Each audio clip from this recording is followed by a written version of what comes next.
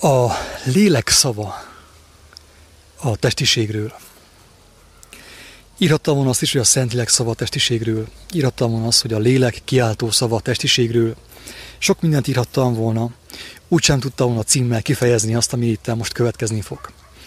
Elképzelhető, hogy sokak számára, főképp a vallásos embertársaink számára megbotránkoztató lesz ez a hanganyag, ez a felvétel. De őszintén remélem én a magam részéről, és gondolom a barátom is abban reménykedik, hogy nem rossz értelemben lesz megbotránkoztató az, amit mi most mondani fogunk ebben a felvételben, ebben a élő közvetítésben.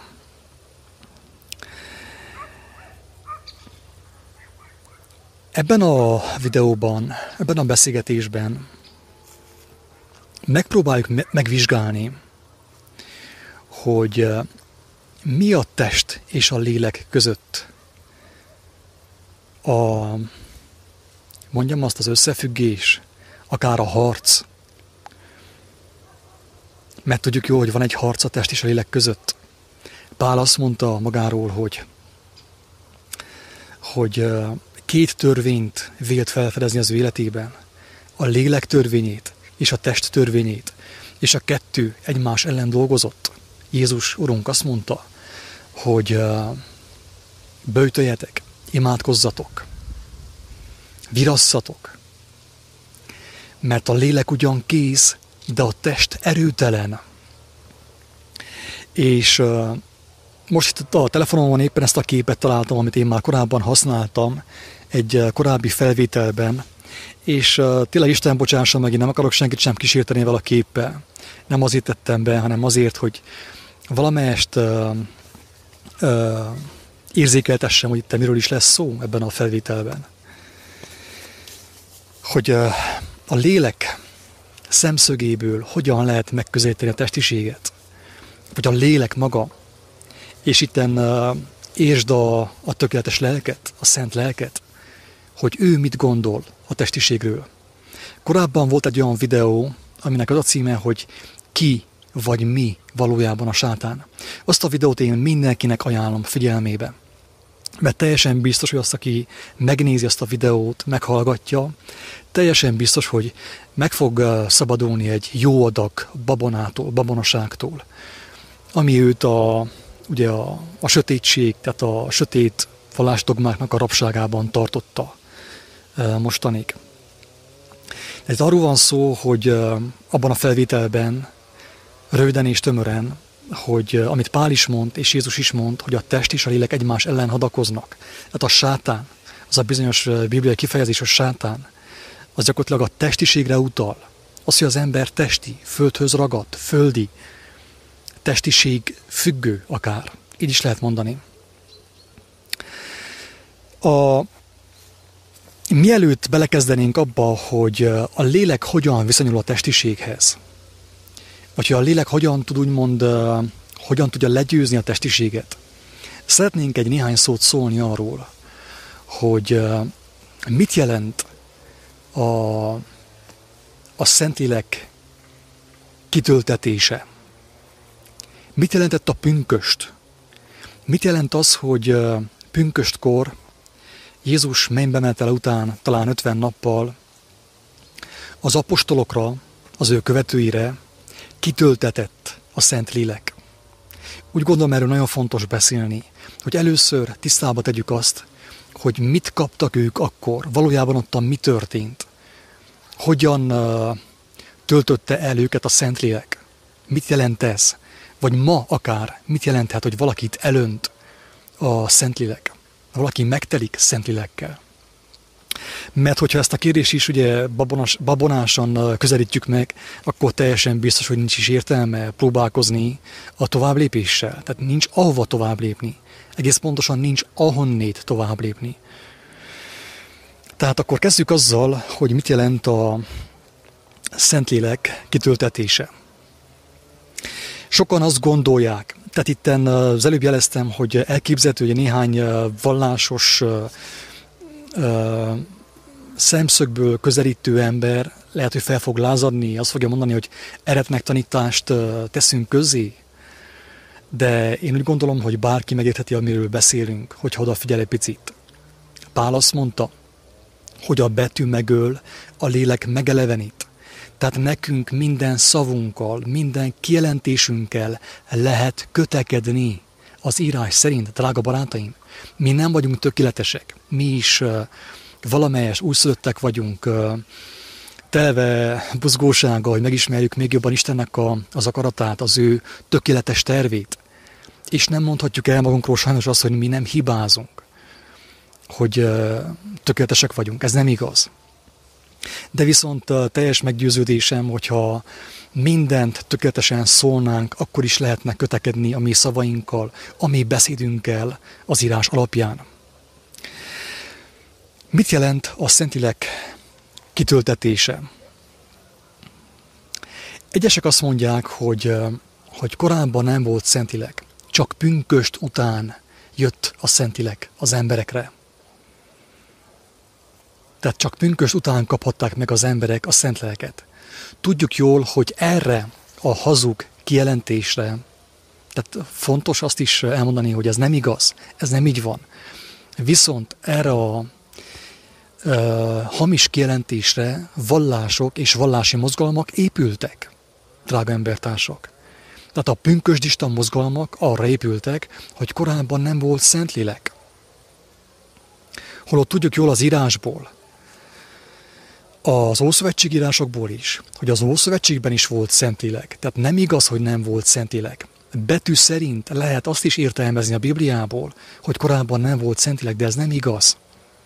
Mert tudjuk jól, még a Bibliát is lélek által kell vizsgáljuk. Ha nincsen meg bennünk az a lélek, az az eleven lélek, az a gyermeteg lélek, nincs ahogy megértsük a Bibliát. Sajnos. Vagyis nem sajnos, de ez van. Ez van. Tehát az Ószövetségben is volt Szentlélek. És a Szentléleknek az eljövetele, úgymond, az nem egy olyan dolog, ami korábban nem létezett. A Szentlélek az mindig is volt, mindig is körülvette az embereket. Téged is körülvette a Szentlélek, születésettől fogva egészen a mostani pillanatig, drága barátom. Tudjál róla. Nem hazugság, amit mondok. Mert a Szentlélek az gyakorlatilag az nem más, mint a Szent Isten. Istennek az élő, szinte tapintható jelenléte, az ő valósága, az ő lelki, fizikai szemmel nem látható ugyan, de viszont lelki szemmel érzékelhető valósága, amely segít nekünk folyton abban, hogy megigazuljunk, az igazság és az élet útját megtaláljuk, és azon járjunk. A Szentlélek mindig is volt. Az Ószövetségben is volt Szentlélek. Az Új Szövetségben is volt Szentlélek, pünkösd előtt is volt Szentlélek, drága embertársak. Tehát akkor mégis miről szól pünkösd? Hazudik a Biblia? A Biblia egyáltalán nem hazudik. A Bibliát fontos megérteni, de lélek által, Isten segedelmével, gyermeki lelkület által, alázatban, szerítségben meg lehet érteni, hogy a pünkösd, a Szentléleknek az eljövetele azt jelentette, hogy az apostolok akkora lettek készen, akkora készültek fel teljes mértékben, akkor tették le az utolsó vizsgát is, idézőjelben. Akkor váltak ők teljes mértékben alkalmassá arra, amire Jézus éltében alkalmas volt mindvégig. És pedig arra, hogy hallják Istent.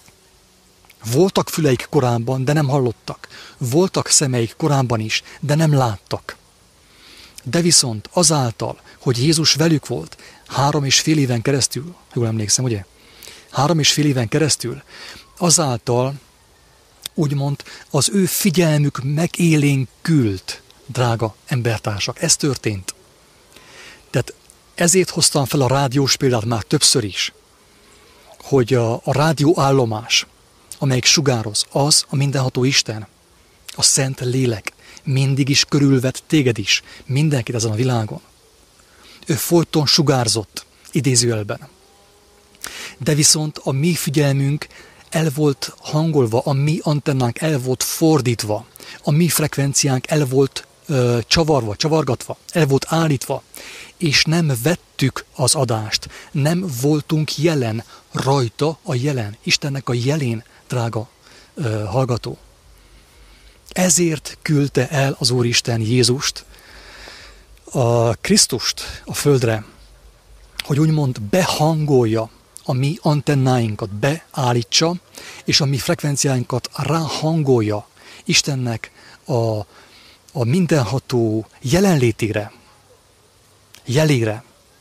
Ez volt az ő szerepe itt a földön. És meg is tette. 3,5 éven keresztül folyton tanított, mutatta a példát, megmutatta az apostoloknak, hogy hogyan kerülhet valaki vissza a jelre, avagy hogyan kaphat szent lelket, drága embertárs. Hogyan kaphat szent lelket, hogy hogyan tapasztalhatja meg azt, hogy Isten mindig is ott van körülötte, jelen van, ő ott van, és folyton próbál segíteni, de mivel, hogy mi belezuhantunk a testbe, de nem csupán a testbe, hanem a testiségbe. Ezért nem halljuk őt, mert mi csak azt látjuk, amit a szemeinkkel látunk. Csak azt halljuk, amit a füleinkkel hallunk. Azt mondta Jézus az apostoloknak, a farizeusoknak, amikor ők azt kérdezték, hogy tán mi is vakok vagyunk-é? És azt mondta erre Jézus, hogy ha vakok volnátok, nem volna bűnötök. De mivel azt gondoljátok, hogy láttok, ezért a ti bűnötök megmarad. Tehát korábban az apostolok is egy ilyen állapotban voltak, el volt bukva a világ. Az egész zsidóság el volt bukva. El volt bukva. El voltak távolodva Istentől, már nem hallották őt, már nem voltak lelki emberek, belezuhantak a testbe, és benne feledkeztek a testben. Drága embertársak, ez történt. És azt mondta Jézus magáról, hogy én Izrael házának elveszett juhaihoz jöttem, hogy visszaállítsam őket, visszaterelgessem őket, hogy meghallják újból Istent, hogy megmentse őket. De mint végül kiderült, az is történt, hogy kijelentette Jézus magáról, hogy nekem vannak juhaim más akkolból is, a pogányok közül is, a római katonák közül is, a székelyek közül is, a magyarok közül is, az angolok közül is, talán a muzulmánok közül is, a hinduk közül is, akik meg fogják hallani őt, drága barátaim, a mindenható Istennek a hívó szavát.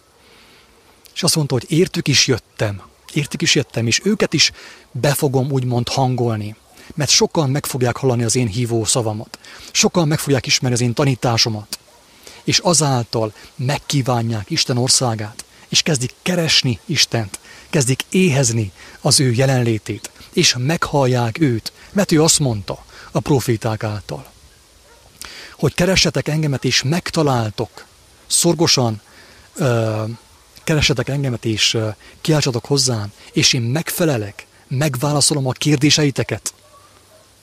Ábrahám így járt, neki még írás sem volt. Ő szorgosan kereste Istent, ő nem hitt a testiségben, nem hitt a bálványokban, látta, hogy őrültség, ami történik a világban. És megtalálta Istent, aki mindig is ott volt egyébként, sosem volt ő elbújva. Pál szavai szerint is Isten mindig is jelen volt. Jézus előtt, Jézus után egyaránt jelen volt. Jézus és a proféták dolga az volt, hogy minket visszaállítson a jelre, Istennek a jelenlétére, hogy megteljünk szent lélekkel. Még egy nagyon fontos dolgot szeretnék elmondani, amit már többször elmondta, és még egy néhányszor el fogok mondani. De nem azért, hogy ismételjem magamat, mert én imádom ezt ismételni, hanem azért, hogy minél több ember meghallja az igazságot, hogy ha megmenekülne valahogy általa. Azt mondta Jézus az apostoloknak, mert ők nyavajogtak, sírtak, hogy ő meg fog halni, és magukra fogja hagyni őket. Azt mondja, hogy ha szeretnétek, örvendenétek annak, hogy azt mondtam, hogy elmegyek az atyához. Hogyha nem mennék el közületek, nem jönne el hozzátok a vigasztaló. Ezt mondta Jézus. Mit jelent ez?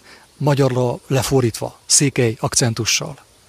Azt jelenti, drága embertársak, hogyha én köztetek maradok, mint ahogy ezek a béresek, ezek a pásztorok, meg ezek a papok, ahogy teszik, ha én ezt fogom csinálni veletek, akkor ti folyton az én fizikai jelenlétemre fogtok támaszkodni, és nem fogtok egyenes adásba kerülni az Úristennel, a mindenható szent lélekkel.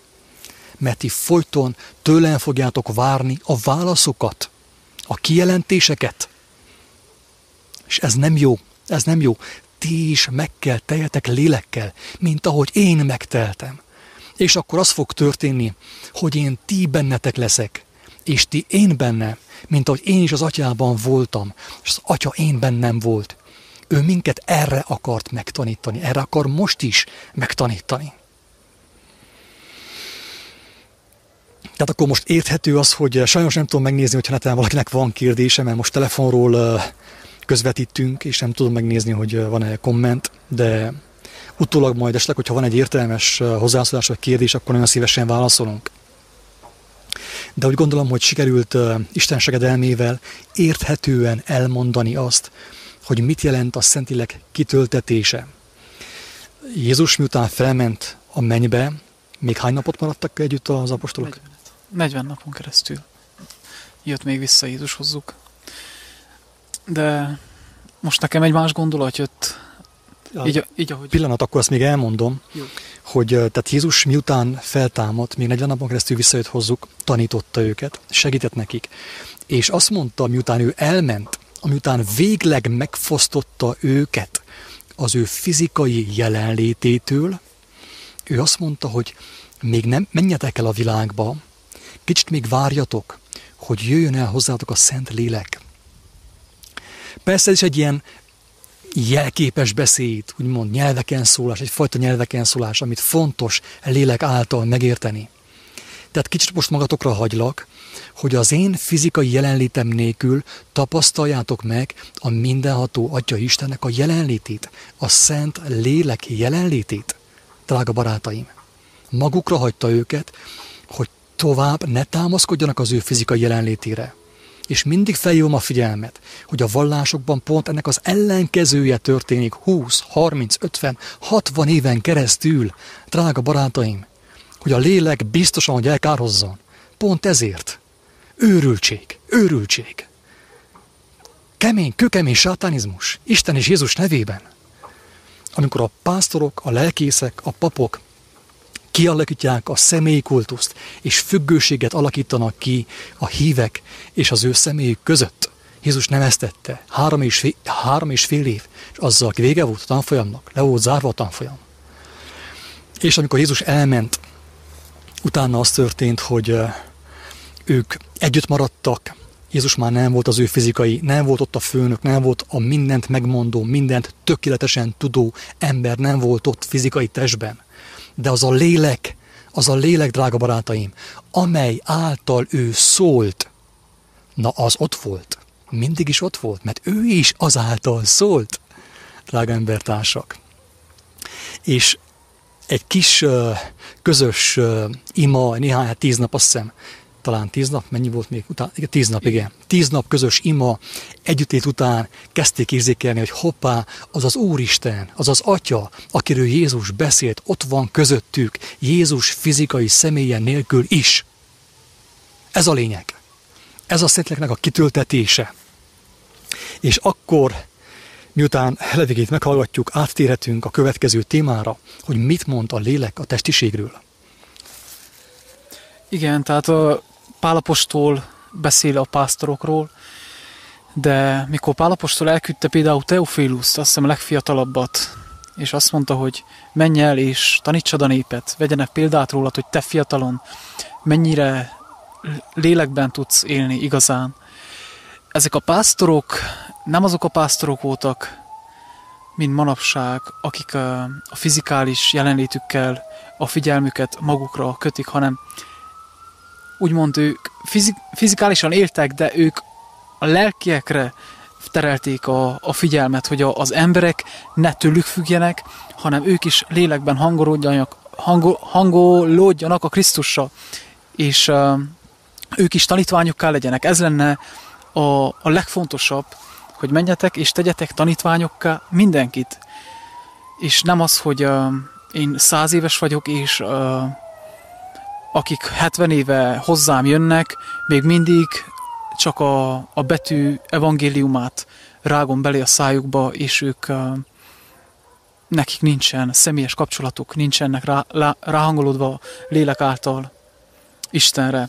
Ahogy a korábban beszélgettél, hogy Jézus megmutatta a tökéletes életet az Istennel, az Istenben, így az Ószövetség átfutott röviden a fejemben, és az emberek eltávolodása is az Istentől, hogy ugye jött a lázadás, a hitetlenség, a saját elképzelés, és az első nagyobb lépés, ugye, ami történt, az, hogy a nép királyt, polgármestert, államelnököt akart magának választani Salamon idejében, azt hiszem. Saul volt az első, utána Dávid, utána aztán Salamon. Igen, Salamon profita, vagy mely profita volt akkor? Sámuel profita. Sámuel profita idejében, és elolvashatjuk a Sámuel 8. fejezetében, hogy ez hogyan is történt. Fellázadt a nép, és azt mondta a profétának a nép, hogy mi is királyt akarunk, mint a többi pogány ember, és kijelentette az Isten Sámuelnek, hogy tedd meg, amit akarnak, mert ők nem úgy királyt akarnak, hanem ők nem akarnak engemet, és embert akarnak maguknak, királynak, vezetőnek. És ez is egy óriási lépés volt Istentől, hogy eltávolodjunk. És azt mondta Sámuelnek, szegényt próbálta vigasztalni az Úristen lélek által, hogy Sámuel, ne aggódjál, ne szomorkodjál, nem téged vetettek meg, hanem engemet utasítottak el az emberek azáltal, hogy elmentek szavazni, azáltal nekik király kellett. Pontosan, tehát egy emberi teremtményt választottak ők maguknak a vezetőnek, aki ugyancsak halandó volt, elesett volt, és könnyen félrevezethető volt. A tökéletes teremtő Isten helyett, a mindenható Isten helyett, a lélek helyett, a szent lélek helyett. Pontosan. És ez folyamatosan, fokozatosan csak növekedett. Pont ugye, hogy mai napig is ez így van, hogy ha valaki már meghallja, vagyis sokan, hogyha meghallják azt, hogy ember már nem megy el, tehát egy olyan ember, amelyik újra rátalált Istenre, az ő szent lelkére, az ő igéjére, és már nem emberekbe veti bizadalmát, és azt mondja, hogy én nem megyek többet már emberekre szavazni, tehát úgy néznek rá, mint valami bűnözőre. Gyilkosra, így van. És Jézus ezt mutatta meg, hogy van, igen, van gondviselő, ahogy azt igazán Isten elképzelte, és legyetek bátrak, mert ő szeret minket, ő hajlandó megbocsátani a bűneinket, ő hajlandó újra visszafogadni minket, mint a tékozló fiút, hajlandó vezetni minket, hajlandó tanítani minket, ő mindenre hajlandó, csak forduljunk vissza alázattal. Ne legyünk ebben a lázadásban, ebben a lázadás lelkületében, a makadság lelkületében. És ezért jó a megtörés, az összetörés. Ez is mondja az ige, hogy a megtört szívekhez közel van az Úr, mert akkor már tud a lélek is megszólalni, az a lágy, halk lélek, de mégis jelenlevő lélek, ami mindig is kísér minket, csak a világ által kínált életforma, a siker életforma, a teljesítmény életforma, hogy én váljak valakivé, hogy megmutassam, hogy én vagyok valaki, ez az életforma a lelket, azt a szelíd halk lelket elnyomja, eltaszítja. Ezt mutatta meg Jézus, hogy igen, tudunk mi élni királyok nélkül, polgármesterek nélkül, papok nélkül, akik mindenki könnyedén elbukik, és mind a múló lehellet, ma van, holnap nincs, viszont a mindenható Isten az örök, és ahogy ő elképzelt eredetileg, ő megmutatta, és ma is érvényes, hogy a bizalmunkat vessük Istenbe. Most el tudjuk-e képzelni azt, hogy hogy ez mit jelent ránk nézve. Mit jelent ez rád nézve, kedves hallgató, kedves embertárs? Remélhetőleg utitás. Remélem, hogy utitás vagy, nem lázadó, még nem lázadsz még mindig. Nem futsz az emberek a guruk után, a papok után, a rendszerek után, hanem érted azt, hogy itt miről van szó. Hogy ez rád nézve azt jelenti, hogy bármilyen kérdésed van, bármilyen gondod van most, éppen most, bármilyen problémád van, bármilyen fájdalmad van, már éppen most megvan a tökéletes válasz a te kérdésedre.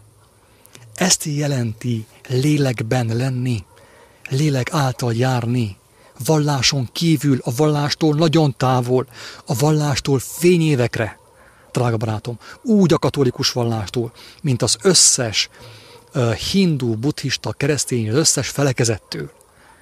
Mert te lélekben vagy, a mindenható Istennek a lelkében vagy. Egyé vagy úgymond válva vele, mint ahogy Jézus mondta. És hogyha ez így van, ha neked nincsen saját véleményed, saját akaratod, saját elképzelésed, projekted, programod, halló, ismétlem, nincsen programod. Nézd meg a telefonodban, mi van a kalendárban, a naptárban. Be vagy teljesen programozva? Hát persze, hogy nincs, nem vagy élőadásban Istennel. Azt hiszed, hogy hiszel Istenben, nem hiszel te Istenben. Fogalmat sincs arról, hogy ki Isten. Fogalmat sincs arról, hogy ki Isten. És nem megsérteni akarlak, nem bántani akarlak, hanem ébrezgetni, hogy be vagy programozva a tévéprogramok által, a YouTube, a Facebook, a mindennapi teendő programok által be vagy lőve, be vagy drogozva, mint egy kábítószeres Jim Morrison. És nem lehetsz lélekben, nincs ahogy halljad, mert a 24 órádat teljes mértékben lekötik a programok, a tévéprogramok. Ha te egy percig azt hitted, hogy a televíziót, a képernyőt azért találták ki, hogy neked segítsen felébredni, óriási tévedtél. Az arra volt kitalálva, hogy programozzon, beprogramozzon téged, hogy ne halld, hogy legyenek füleid, de ne halljál, hogy legyenek szemeid, de ne lássál. Legyenek szemeid, de ne lássál. Erről szól a televízió, erről szól a szórakoztatóipar, mindenféle formája, drága embertárs. Tetszik vagy sem, erről szól. Én is sajnálom, engemet is becsaptak, nem csak téged. Nem vagyok külön, mint te. Nem vagyok intelligensebb, mint te. Egyszer a tükör előtt álltam, borotválkoztam, és bevillant egy olyan kérdés, hogy az igazság szabaddá tesz. Ha megismertem az igazságot, az igazság szabaddá tesz. És elgondolkodtam, picit naívan, hogy olvastam a Bibliát, az evangéliumot, melyik az az igazság, ami engemet szabaddá tesz. Kicsit szégyeltem magamat a kérdés miatt, ez az igazság.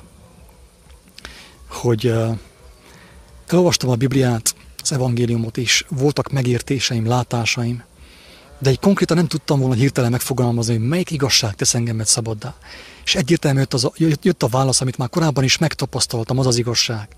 Az, hogy nekem van élő Istenem, a tökéletes szent lélek, ami folyton körülvet születésem pillanatától kezdve egészen mostanig. Ez az igazság tett engemet szabaddá. Téged szabaddá tette már ez az igazság, vagy még nem. Engemet szabaddá tett. Amilyen mértékben, olyan mértékben. Őszintén remélem, hogy halálom pillanatáig teljes mértékben szabad leszek. És nem fogom félteni a rothadó testemet. Van nekem gondviselőm, nincs gondom, mert van gondviselőm. Nincs akaratom, nem akarom, hogy legyen akaratom. Mert van egy tökéletes akarat, amiben én bemerítkeztem, és benne akarok maradni. Időtlen időkig. Drága embertárs. Na röviden és tömören, ennyit a lélekről. Szerintem ezáltal mindenki megérthette, mi az, hogy újjászületés, újonnan születés. És az, hogy Jézusnak a szavai arra szolgálnak, hogy aki azt megismeri és megcselekszi, egyik a másik nélkül nem működik. 1000%-os. Egyik a másik nélkül nem működik. Aki nem mártózik meg a gondviselés erejében, nem tudja azt megtapasztalni. vakon kell higgyen Istenben, mint ahogy a szkeptikusok, az ateisták hisznek Darwinban. És mind a kettő egy vallásá változik az ember számára. Azt hiszem, akkor most átérhetünk a testiségre. Tehát úgy gondolom, most már nagyjából mindenki érti és látja, hogy a maga a sátán, az maga a testiség, hogy az ember beleragadta a testbe, a testnek a gondolata, a test kívánsága, a szemek látványa, a fülek hallomásai elterelik az ember figyelmét, a lélek figyelmét a mindenható Istennek a jelenlétéről, a szent lélek jelenlétéről. A testiség az maga a sátánizmus. Nem az a sátánista, aki fekete pólóba járkál, foltott kereszttel. Itt mindenki az, drága barátom, mindenki a sátánt követi, aki testi, aki anyagi, aki meg van regedve a testiségben és az anyagiasságban, az anyagiságban. És aki nem született Krisztus szent lelke által újjá, és az ő igéje által újjá, addig mindnyájan kisebb, nagyobb mértékben a sátánt szolgáljuk. Az, hogy megérthessük, felfedezhetjük az új szövetségből, hogy vannak ennek bizonyos szintjei, hogy vannak, akik mélyebben megismerték a sátánt, a földi világot, vannak, akik kevésbé, de így vagy úgy, amíg nem születünk az ő szent lelke által újjá, addig igen, a sátánt szolgáljuk, sátánisták vagyunk. Így van, tehát a sátán szó, ugye, mint ezt többször mondtuk, hogy megtévesztés jelent, hogy valakit letérítenek az életnek az útjáról. Tehát mindenki le van térve, mindenki bele van ragadva a testbe, tehát itt nem is kérdés ez. Oké, ezt már értjük, hogy mi a sátánizmus valójában, mi a megtévesztettség valójában, a testiség, a testben ragadtság az. És akkor most nézzük meg, hogy mit mond az írás is, mit mond Jézus akár, mit mond Pál, mit mond a lélek, mit mond a szent lélek, mit mond a tökéletes isteni lélek a testiségről, hogy hogyan lehet azt legyőzni, hogyan lehet attól megszabadulni.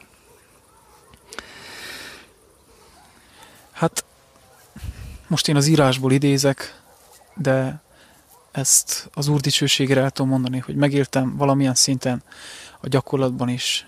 Azt mondja Jézus, hogy aki Szentlélek által újjászületik, hasonlóvá válik a szélé, a szellővé, hogy annak zúgását halljuk, de hogy honnan jön és hová tart, azt nem tudhassa senki, csak az Isten is, aki az ő szent lelkében van. Azt tudja, hogy merre kell menjen, mit kell csináljon, hogy kell csinálja. Ezekre nem lehet sablont húzni. Mert a szélnek is különböző a mozgása és annak az ereje, annak a hatása. És mindenféleképpen a lelki szemeinkkel látjuk már valamilyen szinten a tökéletes mennyországot, a tökéletes gondviselést, az atyával való együttélést. És aki lélekben jár, az erre hangolódik rá, és nem a világra, és annak programjaira, és annak elvárásaira. Röviden. Korábban volt egy bizonyságom, amit feltettem az internetre, nem szégyeltem feltenni, ugyanevel a képpel, ezzel a meztelen nővel. A címe az volt talán, hogy a meztelen nő és a kísértés. És abban a bizonyságban én elmondtam, hogy még mielőtt találkoztam volna az evangélium Krisztusával, már azelőtt is volt nekem olyan élményem, hogy hát paráznaságban éltem, mint sokan mások, de viszont az igazságot mindig kerestem, érdekelt, hogy merre jöttünk, merre tartunk. Kívántam megismerni az életnek a lényegét, az életnek az értelmét. És volt nekem egy olyan kedves barátnőm, akivel tényleg ritkán találkoztunk, és mindig, amikor találkoztunk, akkor hát az úgy nagyjából a testiségről szólt, hogy hát azért az is jár az embernek, na, a kis testiség. És akkor így találkozgattunk, és megéltük a testi örömököt. Persze illegitim kapcsolatban, ezt hangsúlyozom, paráznaságban. Ezt mi akkor nem tudtuk, mi csak élveztük a jelent, ugye, a testi jelent. És arra lettem figyelmes, hogy bizonyos alkalmakkor, amikor találkozunk, és avval a szándékkal találkozunk, hogy testi örömököt szerezzünk egymásnak, elkezdtünk beszélni arról, amit megértettünk az életről, az élet dolgairól, jöttek megértések, és érdekes módon azt tapasztaltuk, nem egy alkalommal, nem két alkalommal, hogy a testiségnek az ereje eltűnt, eltávozott. Tehát a léleknek az eledele, Az, hogy kerestük az igazságot, beszélgettünk, közösen elmékedtünk, jöttek nagyon jó megértések. Egyszerűen nagyobb örömöt jelentett, mint a testiség. Mondom, hoppá, hú, itten van valami. Utólag bánom, hogy azt a nőt nem vettem el feleségül, csak vicceltem. De akkor ezt már megéltem. És egyszer még volt egy olyan alkalom, amit persze én nem kerestem, tehát nem kísértettem Isten, de úgy alakult, hogy egy ilyen vakáció alkalmával a Görögországban, egy szigeten, egy anyaszült meztelen nővel, egy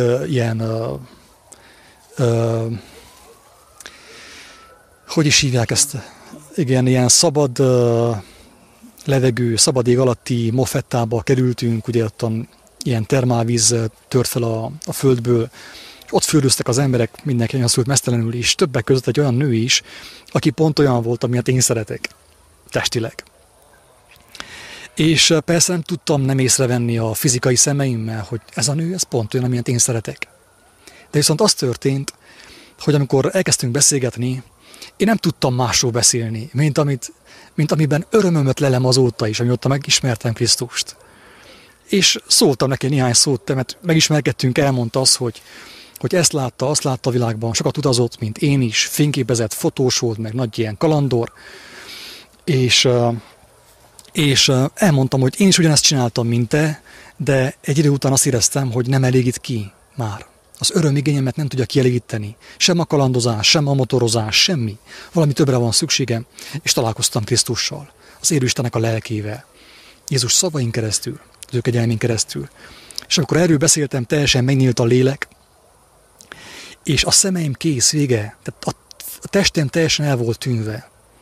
A lélek teljes mértékben legyőzte a testet. Meg sem fordult a fejemben, hogy én avval a nővel mit csinálhatnék testileg. Én benne is már a lelket láttam. Akkora öröm volt ez. Hát szinte tényleg örömömben kiabáltam, hogy a testemnek a kívánsága, a testem indulata nem győzte le a lelket.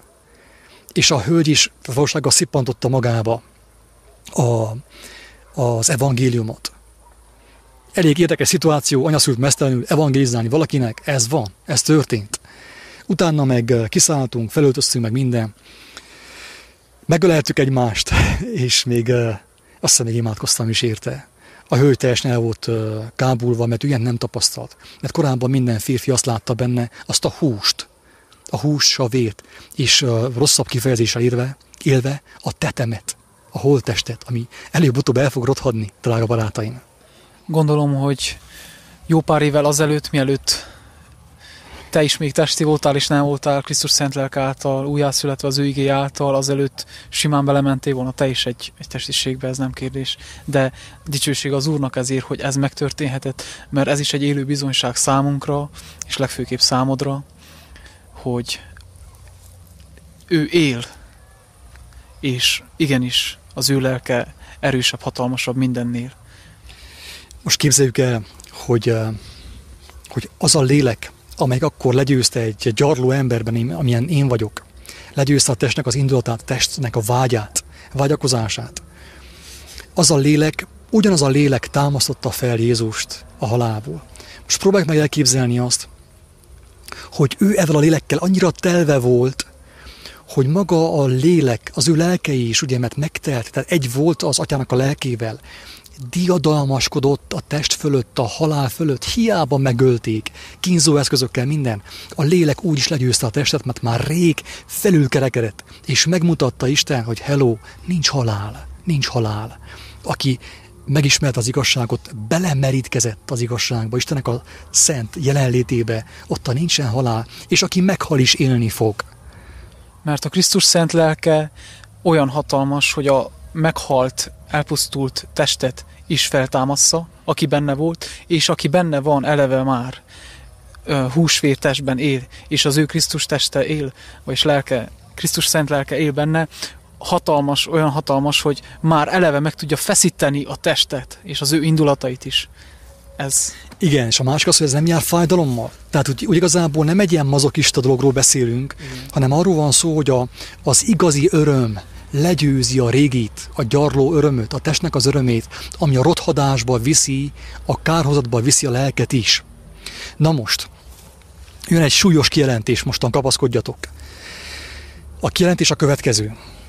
Jézus azt mondta, hogy az a férfi, aki paráznaság gondolatával, nem tudom pontosan, hogy van az a rész, tehát aki testi vággyal, vagy aki vággyal, vagy bűnös vággyal néz egy asszonyra, egy nőre, tehát nem tett semmit sem vele, semmit nem tett vele egyáltalán, hanem csak úgy megfordult a fejében bármilyen testi gondolat, az ember már paráználkodott az ő szívében, avval a nővel.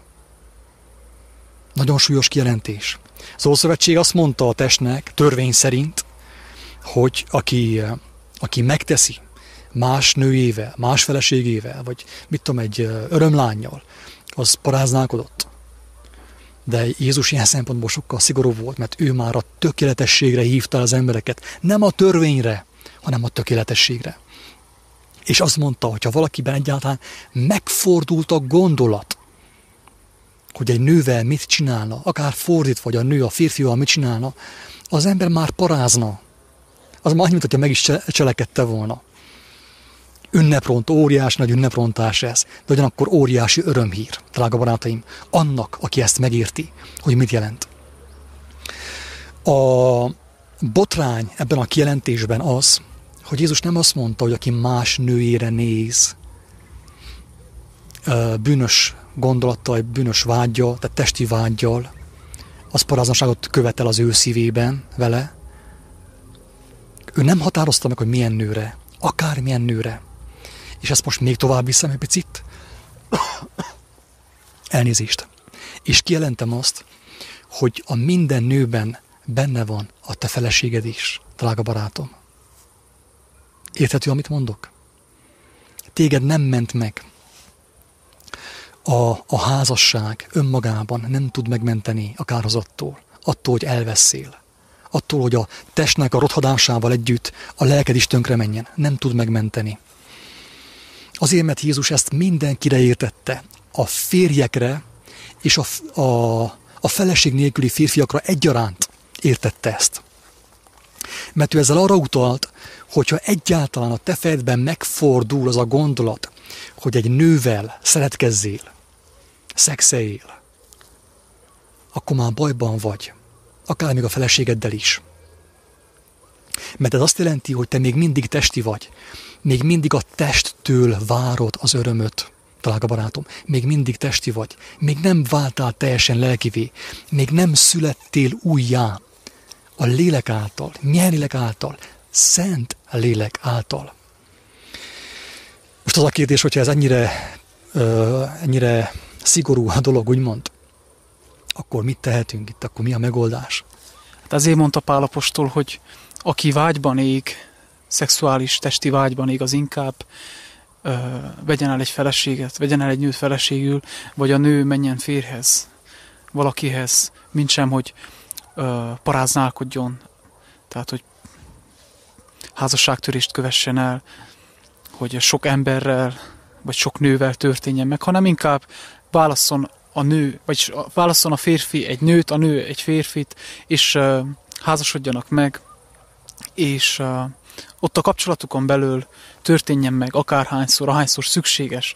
Persze keresve az igazságot, keresve az Úr igéjét, és annak akaratának megcselekvését, és akkor majd a házasságban rájönnek arra, az Úr megmutatja, az értelmükre hozza, hogy van sokkal értékesebb, sokkal szebb, sokkal nagyobb öröm, mint a testi öröm. Ezt személyes tapasztalatból is tudom mondani, ez egy személyes bizonyság is, hogy az ige az egy olyan örömöt tud okozni, ami sokkal nagyobb. Tehát össze se lehet vetni, ahogy írja az ige, hogy a test nem örökölheti a lélek országát. Pont úgy a lélek öröme össze se hasonlítható a test örömével. Égsföld. Így van, így van. Ott tartunk ezekkel a szavakkal, pillanat, hogy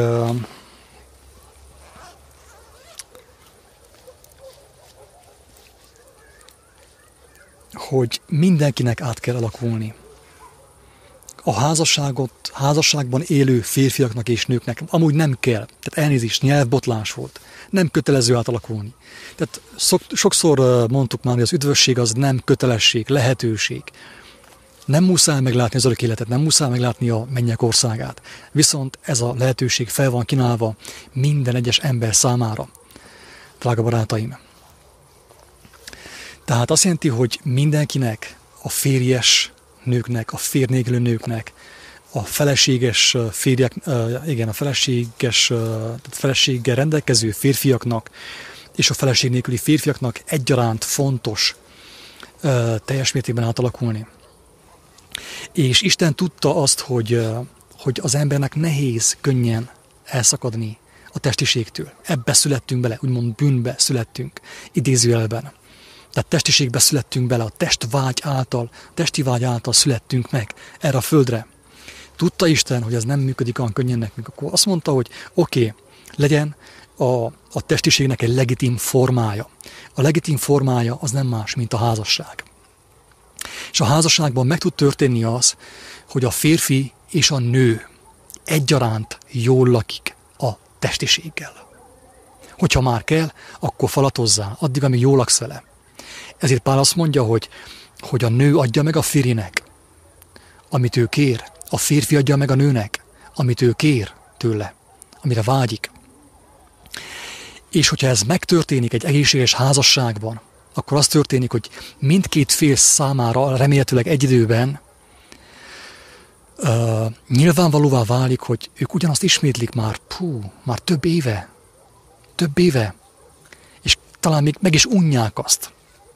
Kezdenek vágyakozni arra, hogy valami nagyobb öröm nincsen, mert picit már így unalmas, ugyanaz a mozdulat, éjjel-nappal, minden éjjel ugyanaz, mint ahogy a Republik mondta. Érthető? De viszont, egy hatalmas de van itten. Ha a házasságban is a férfi és a nő egyaránt nem vágyakozik megismerni az igazságot, na ottan tolhatják reggeltől estig, mert nem fognak betelni vele. Csak abban a házasságban tud betelni a férfi és a nő a testi örömökkel, csak az a férfi és az a nő tud elszakadni a testi örömöknek a rabságából, akik már együtt úton vannak a lelkiség irányába, az Úristen irányába, és kezdték együtt megtapasztalni a lelki örömöket, amit én, hála Istennek, annak idején megtapasztaltam a barátnőmmel.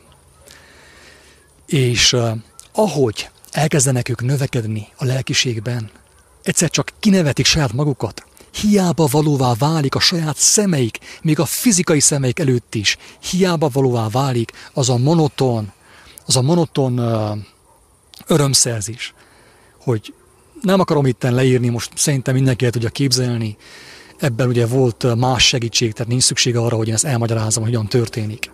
De velem megtörtént az, ezt csak néztem, hogy mit csinálok, még meddig fogom ezt tolni, apámé? Ennyire primitív az ember? Még meddig? És így, hogyha tényleg egy egészséges házasságban a férfi és a nő együtt, lehetőleg egyszerre, legszebb az volna, megismerik Istent, Krisztust, Istennek a kijelentését, és megtapasztalják annak örömét, együtt egyszerre szabadulnak meg a testiségtől, és lépik át a mennyország kapuját, drága embertársak. Nem tudom, hogy ebben volt-e valami érthetetlen, szerintem elég egyszerűen fogalmaztunk. Ennél egyszerűbben nem hiszem, hogy ezt el lehetne mondani. Valami kiegészítés Levike részedről?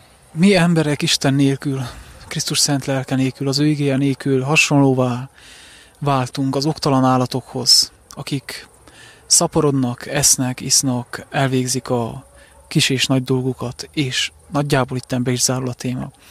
És mikor azt az igét megszívelem, hogy Isten az embert hasonlatossá tette önmagához, akkor nem hiszem, hogy Isten terve ennyiben merült volna ki, hogy együnk, ígyunk, párosodjunk, és a kis és nagy dolgunkat elvégezzük.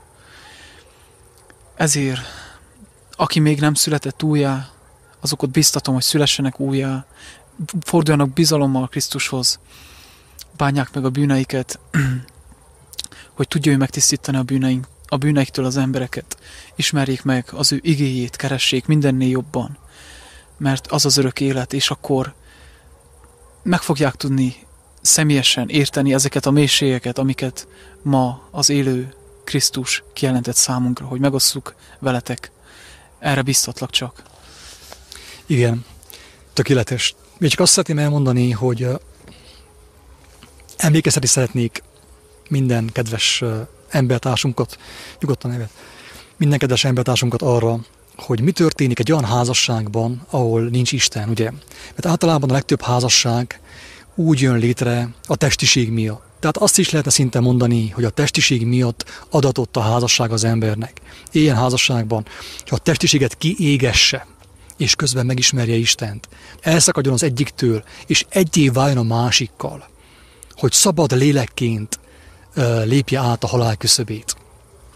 De viszont látjuk jól, hogy azokban a házasságokban, ahol sem a férfi, sem a nő nem ismerte meg Istent, ott az történik, hogy egy darabig tolják, ugye, mert ki kell próbálni mindent, amit az amerikai filmek mutatnak. Utána meg azt veszik észre, hogy hát ez unalmassá kezd válni. Azt szokták mondani a szép lányokra a férfiak, hogy őt is unja már valaki, ne törődj komám, őt is unja már valaki, akármilyen szép, akármilyen, őt is unja már valaki. Ez az igazság, drága barátaim, drága hölgyek, ez az igazság. Nem lehetsz te olyan szép, nem lehetsz olyan csinibaba, hogy hónapokon belül ne unja meg téged a férjed. Csak akkor, hogyha a testiségnek a nem tudom én milyen mély zugaiba elmész vele, és a perverzióba, ugye?